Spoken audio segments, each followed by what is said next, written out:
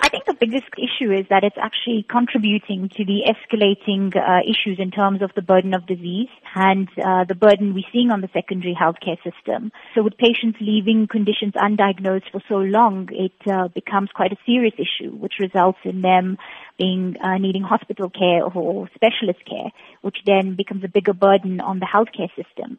But also it reduces their quality of life because they failed to seek assistance earlier on and actually practice what we call responsible self-care for themselves. What are some of the dangers of self-medicating for an extended period of time and not consulting a doctor regarding a particular condition? So I think, the biggest issue is self-medicating, and depending on the type of illness or disease that you have, can mask the symptoms of the condition.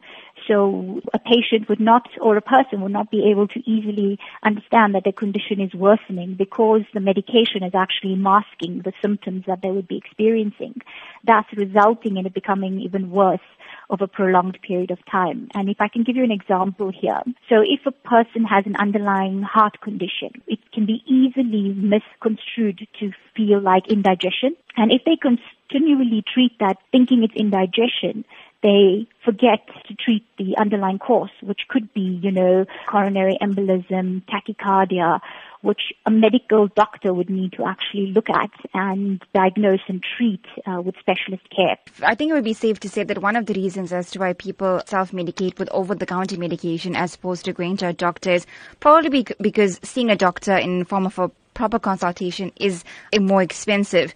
Would you say that leaving a condition untreated would essentially result in being more expensive in the long term because the condition has gotten a lot worse without being diagnosed? Yes, definitely. And I think there's a lot of evidence to support that. It's not just a myth, it's actually a fact.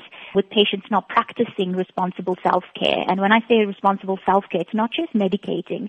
It's really taking responsibility for your own health, ensuring that you're going for regular medical checkups, doing your regular tests, making sure you're checking the big four, your cholesterol, your blood pressure, your glucose levels, as well as your BMI, which controlling or managing those four elements can help ensure that, you're living a very long and healthy life. The evidence is clear that if you are not going to practice responsible self-care, then you are going to end up with major issues in the long term, which will be more expensive for you, but also can be life-threatening.